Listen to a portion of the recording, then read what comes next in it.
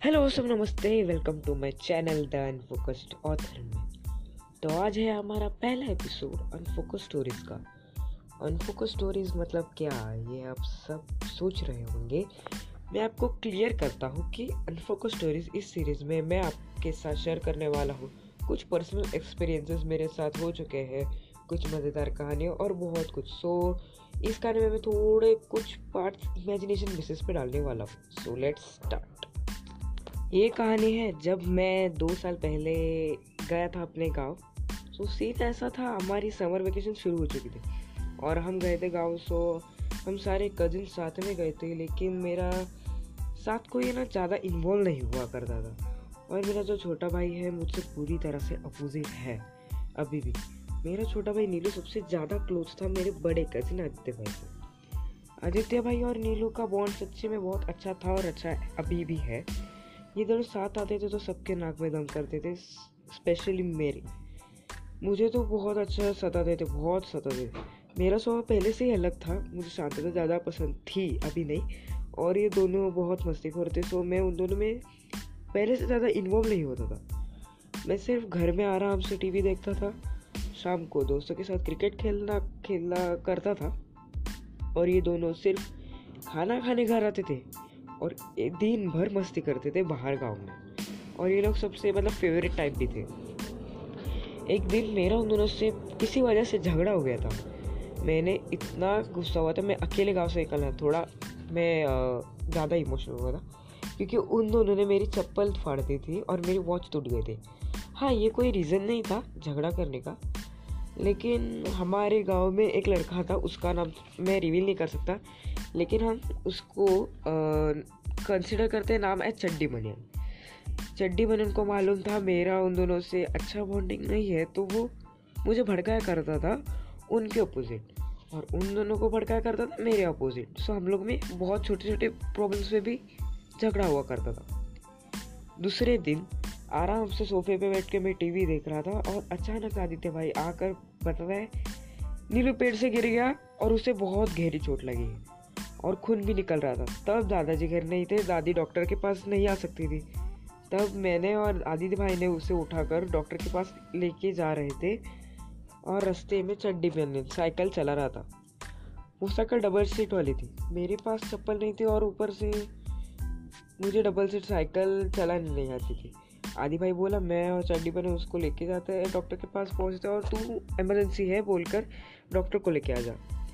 मुझे कुछ सोच नहीं रहा था क्योंकि मैं बहुत टेंस्ड हो गया था, और क्योंकि मैं उसके लिए बहुत पॉजिटिव नीलू के अभी भी तक। तो मुझे कुछ सोच नहीं रहा था। तो जहाँ हम खड़े थे वहाँ 2 रोड जाते थे। एक शॉर्टकट रोड था, मतलब फुल मैदान जैसा था और बहुत पत्थर भी रहते थे, और दूसरा रोड था जो मेन रोड था और वो क्लिनिक सीधा जाता था। और मैं जिस रोड से वहाँ पे डॉक्टर का घर था, उसके पीछे उनका क्लिनिक था। तो उसकी हालत देखी मुझे देर नहीं रहती, तो मैं चल पड़ा भाग के। फिर मैं डॉक्टर को लेके आया और उसका खून भी बहुत बह चुका था और मेरे और आदित्य भाई का ऑलमोस्ट रोना ही निकल जाता। मैंने डिसाइड कर लिया था अभी कुछ भी हो शॉर्टकट से जाकर डॉक्टर को लेकर आना है। मैं भाग कर गया। पत्थर बहुत गंदे चुभ रहे थे, फिर भी मैं जाकर डॉक्टर को क्लिनिक लेके आया। डॉक्टर ने उसे फर्स्ट एड वगैरह कुछ रहता है वो लगा दिया। फिर बोले कुछ डरने की बात नहीं, सिर्फ ब्लीडिंग की वजह से वो अनकॉन्शियस हुआ था। फिर हम निकल गए घर के लिए। आदि भाई और नीलू मुझे बोले कि हम रेस करते हैं। मैंने कहा रियली? वो बोलता हाँ ठीक है चल, जो घर पहले पहुंचेगा उसे आदि भाई 150 रुपीज़ देगा। मैंने सोचा था चलो अभी 150 रुपीज़ मिलेंगे, शॉर्टकट से भाग लूँगा। एक पल के लिए मैंने भूल गया, मेरी चप्पल टूटी। मैंने सोचा 150 रुपये मिलेंगे, मेरे पास ऑलरेडी 200 रुपीज़ है, तो हम तीनों रात को चाइनीज़ पार्टी कर लेंगे। मैंने भागने लगा और रास्ते में मेरी चप्पल टूट गया तो मैं गंदा गिरा। फिर भी मैं उठकर भागा, तब वो लोग वहाँ पहुँचे ही नहीं थे। मेरे मन में चल रहा था आज तो भाई मज़े ही मज़े। 5 मिनट हुए, 10 मिनट हुए, फिर भी ये लोग नहीं पहुँचे। मैं तो सोचने लगा शायद लोग घर पे तो नहीं गए। घर पे जाता हूँ तो देखता हूँ घर पे कोई नहीं था।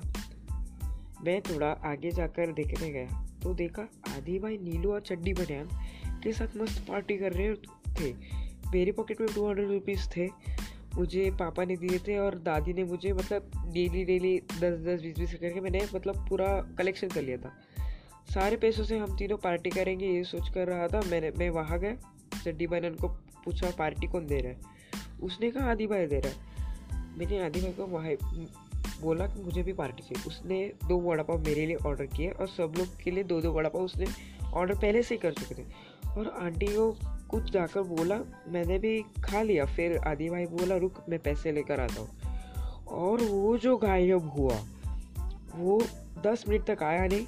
फिर वो आंटी ने बिल बनाकर मेरे सामने रखा और बोले टोटल 120 रुपये हुए। मैंने कहा व्हाट, ये 20 रुपये 120 थोड़ी मैं थोड़ी देने वाला, वो तो आदित्य भाई देगा ना। वो बोले आदि भाई ने तो बिल तू भरेगा ऐसा बताया। आई वॉज लाइक फिर भी 120 क्यों हो रहा है, एक वड़ा पाव 10 रुपये, हमने है टोटल 4 जन, तो फिर भी वो 40 ही होगा।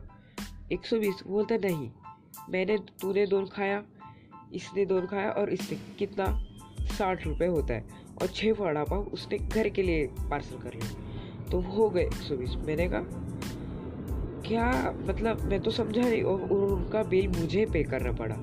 फिर घर जाकर देखता हूँ दादाजी और दादी और मेरे 2 कजिन बहने मस्त वड़ा पाव खा रहे हैं और बोल रहे आदि से थोड़ा सीख बेटा, उसने सबके लिए अपने पॉकेट मनी से सबके लिए वड़ा पाव लाया। मेरे मन में इतनी गंदी गालियाँ आ रही थी उसके लिए, और वो मुझे देखकर हंस रहा था। बोल के क्या बोलता उसे। बाद में आकर पूछ रहा था बिल कितना हुआ और हंस के भागकर चिढ़ाया। मैंने नीलू को पूछा क्यों बे, तू सच्ची में पेड़ से गिरा क्या? वो कहता है नहीं।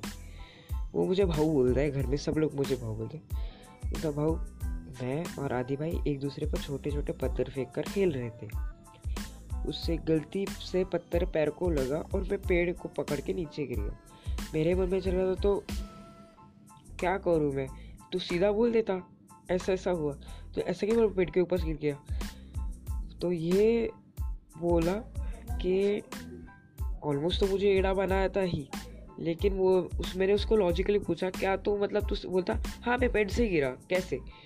बोलता मैंने तो पेड़ को पकड़ा था, तो पेड़ तो एक ढाली तो मुझ पे बढ़ गई, तो मैं पेड़ से ही गिरा ना। तो मेरे लाइफ का ये सबसे ऑलमोस्ट बड़ा स्कैम था। तो ये था मेरा लाइफ का सबसे बड़ा स्कैम। अगर ये एपिसोड आपको अच्छा लगा हो तो जाके एपिसोड को लाइक करो, शेयर करो और सब्सक्राइब करो। और अगर आपको ये सीरीज़ पसंद है तो कमेंट बॉक्स में थम्स स्पैम कर दो। Thanks for listening, have a good day.